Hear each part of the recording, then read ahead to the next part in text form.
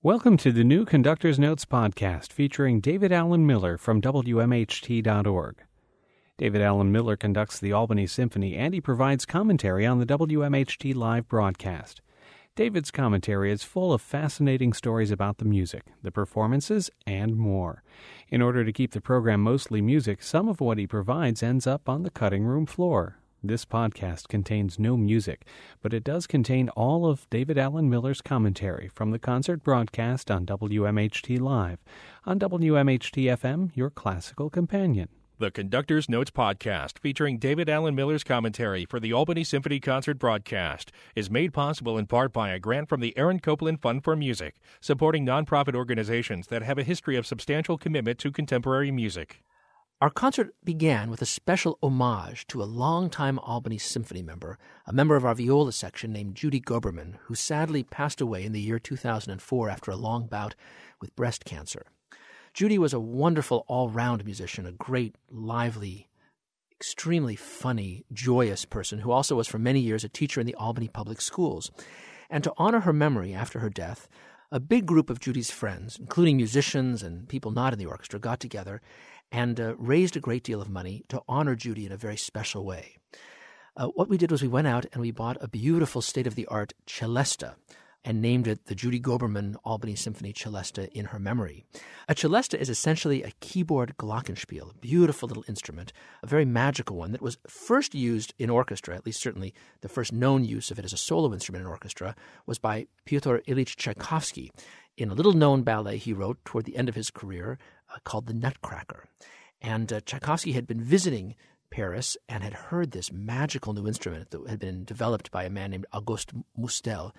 And Tchaikovsky was so captivated by the instrument that he had one secretly sent back to Russia and wrote for it in the ballet as well as in another work. And it made quite a splash when that first performance of the Nutcracker took place, because it was a sound that most of the audience had never heard. Tchaikovsky had it secretly sent back to Russia because he didn't want his friends Rimsky-Korsakov or Glinka writing for the instrument before he got a chance to write for it. Anyway, in honor of Judy, the orchestra purchased this beautiful state-of-the-art celesta, a very significant addition to our instrument collection, and an essential one because for years we've been playing on really rotten celestas that don't even sound much like a celesta.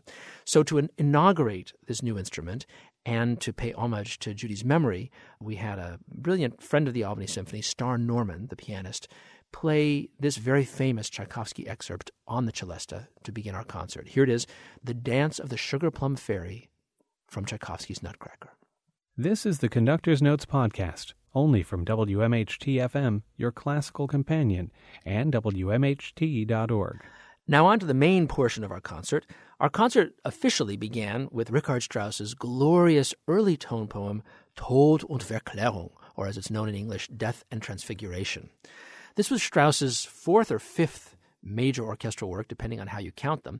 He'd written a very early work, Aus Italien, a piece about Italy, a big symphonic work. And then he'd written a tone poem based on Macbeth. And then his third big tone poem was called Don Juan.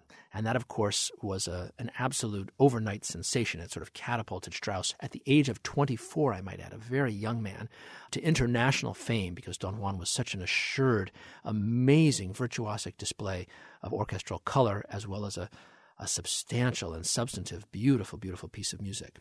The next work after Don Juan was this piece that we're about to play for you on this program, Death and Transfiguration. He wrote this one at the ripe old age of 25, and it is based on a rather overwrought poetic scenario that he and his good friend Alexander Ritter, musician and poet, created.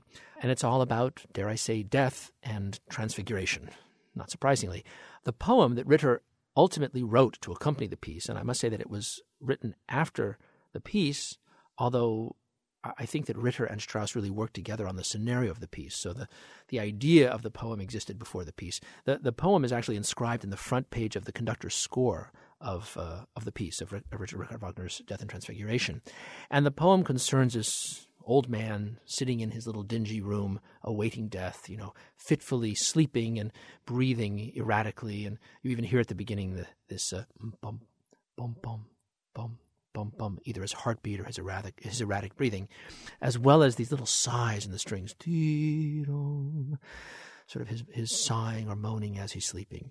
And the whole piece becomes kind of a musical representation of his remembering his life. At the opening, it's very soft and beautiful, and then it leads to this kind of tempestuous section, which I assume describes his illness and the pain that he's suffering as he approaches death. And then after this first big section of fast, dramatic music, this pain music, again, sort of quiet is restored, and this beautiful extended passage describing really his looking back over his life or forward over his life from early childhood through youth, through young adulthood, love, romance, achievement, arriving at this incredible little thematic fragment, which becomes kind of the monogram, the main idea of the entire piece, this da-dee-da-dum, da-da, da-dum, da-dee-da-da-da-dee-da-dum, etc. And this little motive that appears at kind of the most crucial moments in the piece is really, as Strauss describes it, the idea of his ideals, of this man having attempted to achieve whatever it was that he hoped to achieve in life, never having quite been able to, until finally, at the end of the piece, again, there's more tempestuous music following this whole recollection section, and finally a beautiful sense of Mahlerian stasis. You'll hear in the distance a tam-tam, a gong, and then this beautiful, very major, still, almost pastoral music, which is, in essence, his having traveled from the world of living to the world of death. And then in this section, there's this incredible peroration of this ideals theme of, it's as if in death he's finally been able to come to terms with whatever he struggled with or achieved what it was he hoped to achieve, this idea of transcendence. And so here now, the complete Strauss tone poem, Death and Transfiguration, played by the Albany Symphony, conducted by me, David Allen Miller. This is the Conductor's Notes podcast, only from WMHT-FM, your classical companion, and WMHT.org. That was Richard Strauss's Death and Transfiguration, played by the Albany Symphony, conducted by me, David Allen Miller, one of the most sumptuous and hyper-romantic works of the 19th century, an incredible orchestral tour de force for a 25-year-old composer to create. It was really the rather extended overture to this very exciting evening that the Albany Symphony and I spent with the legendary violinist Joshua Bell. Josh very graciously agreed to have us build this evening around him, and so at the end of the program, on the end of the second half, he will perform Mendelssohn's very celebrated, justly celebrated violin concerto, arguably the most famous violin concerto in the repertoire. But on the first half, we asked him if he would be willing to play a little something additionally, since it's an evening all about him and built around him. And he very graciously complied with not one but two different pieces. So first we'll hear Josh playing, again, a great 19th century tour de force. This is Camille Saint-Saëns' introduction in Rondo Capriccioso, a real a barn burner of a violin virtuoso warhorse. It's followed by two beautiful selections from a suite that Josh commissioned of tunes from Leonard Bernstein's West Side Story, arranged specifically sort of a la Heifetz's grand virtuoso utterances and Chrysler-type pieces, all those wonderful violin virtuoso warhorses that were developed around hit songs of various periods. This one, of course, occupying itself with the music of West Side Story. We'll hear two songs for violin with orchestra, first Maria and then Tonight. The violinist is Joshua Bell. The orchestra is the Albany Symphony, conducted by me, David Allen Miller. This is the Conductor's Notes podcast, only from WMHT-FM, your classical companion, and WMHT.org. We opened the second half of our program with a very exciting world premiere. Of course, the Albany Symphony has a grand tradition of including brand new music on almost every concert we play. We're very proud to have close relationships with a great number of composers, one of whom is the English-born composer Peter Child, who's lived and worked in the Boston area. He's a professor, distinguished professor at MIT of composition. And Peter is one of the orchestra's 4 Music Alive resident composers. We've had an incredible 3-year residency with 4 extraordinarily gifted composers who've come and lived and worked in our community for great periods of time over this 3-year period, one of whom is Peter. And as part of these residencies, these composers have gone into classrooms and worked with young people. They've done all sorts of collaborative programs with schools, and they've also written work specifically for the symphony, and we've also done a great deal of recording as well as part of the residency. This is a residency that's made possible by the Symphony Orchestra League of America, as well as a great advocacy organization called Meet the Composer. Anyway, Peter, as his final orchestral piece as part of his residency, has written an homage to the city of Albany. When he stays in Albany on his many visits, he stays at that beautiful Morgan State House right on State Street, just along Washington Park, our beautiful Central Park, designed in part by the designer of Central Park in New York City, Frederick Olmsted. And Peter has kind of fallen in love with Washington Park and has wandered through it at various seasons on his many visits to Albany. And so what he's written, in essence, is a celebration of the park. The work is, again, a tone poem, not unlike the Strauss, but in 3 separate movements, each one describing musically a different aspect of the park. The first movement is called cenotaph. A cenotaph is, I guess, an old English word meaning war monument, and this is inspired by the Civil War monument that's in the park, right, I guess the entrance of Henry Johnson Boulevard. And as you'll hear, the first movement is very dark, very march-like military music, haunting in a certain way. It's followed by a rather contrasting piece. The middle movement is a light, delicate scherzo called Floriade, a celebration of the Tulip Festival, the annual Tulip Festival we have in the park in the springtime when the park is erupting with great jollity and gaiety because of the beautiful tulips coming up out of the ground. And the last movement, Still Lake, is a depiction of the beautiful lake in the middle of Washington Park. And it has, of course, a great deal of stillness to it, but it features a very prominent cello solo at the beginning and into the middle of the movement, played by our wonderful principal cellist, Susan Libby. As Peter described it, this last movement is a depiction of the park. The music around the cello is the lake, but the cellist, in essence, is a stand-in for Peter himself. It's as if someone is gazing at the lake and the cellist is having his or her personal response to the lake. So here now, Peter Child's brand new tone poem in 3 movements, Washington Park. Movement 1, Cenotaph. Movement 2, Floriade. Movement 3, Still Lake. The orchestra is the Albany Symphony, conducted by me, David Allen Miller.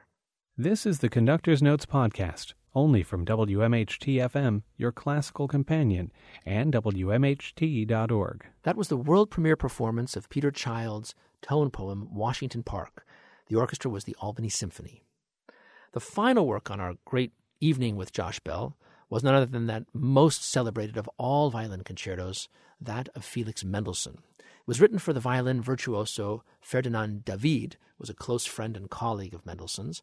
And Mendelssohn worked very, very meticulously on the work, trying to make it as idiomatic for the instrument as he could and collaborating very closely with Mr. David to make sure that the piece sounded wonderfully. The work is in 3 movements, but interestingly, as are so many of Mendelssohn's works and of works from the early Romantic period, the 3 movements are in essence interconnected and played essentially without pause. I mean, there'll be little pauses at various points, but the idea was to make the work a through composed work rather than 3 completely separable movements. So, of course, a fast, exciting, passionate first movement, a slow, extraordinarily beautiful second movement with a wonderful little transition passage, da-da-dee-da-da-dum, da-da-da-dee-da-da-dum, leading into that brilliant, fairy-like, lithe and ethereal third movement, one of the most brilliant of all violin concerto finales. The first movement is interesting because Mendelssohn actually includes in this movement a written-out violin cadenza. You know, in earlier eras, the soloist was asked to create his or her own cadenza. But by the time Mendelssohn came to write, he really had a strong view of how he wanted his cadenza to go, and so actually working very closely with Mr. David, there's some contention as to whether it's more Mendelssohn or more David, he actually fashioned his own very specific cadenza, specifying exactly which notes the violinist was to play, and put it, interestingly, earlier in the architectural form of the piece than concerto cadenzas usually fall. They usually fall just at the very, very end of the movement. In this case, Mendelssohn puts it at the end of the development section, the middle section, just before all of the main material returns, making it a very different form from most violin concertos. Josh Bell, however, I think was never fully satisfied with the cadenza. I think he always felt it was a little bit too cursory and that he'd like something a little more fanciful. So he composed his own cadenza, which he will feature on this performance. I think it's a very dramatic and wonderful, equally dazzling cadenza, if not more so than the original Mendelssohn cadenza.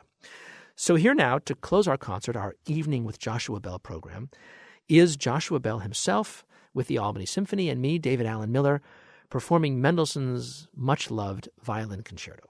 The Conductor's Notes podcast, featuring David Allen Miller's commentary for the Albany Symphony Concert broadcast, is made possible in part by a grant from the Aaron Copland Fund for Music, supporting nonprofit organizations that have a history of substantial commitment to contemporary music. This is the Conductor's Notes podcast, only from WMHT-FM, your classical companion, and WMHT.org.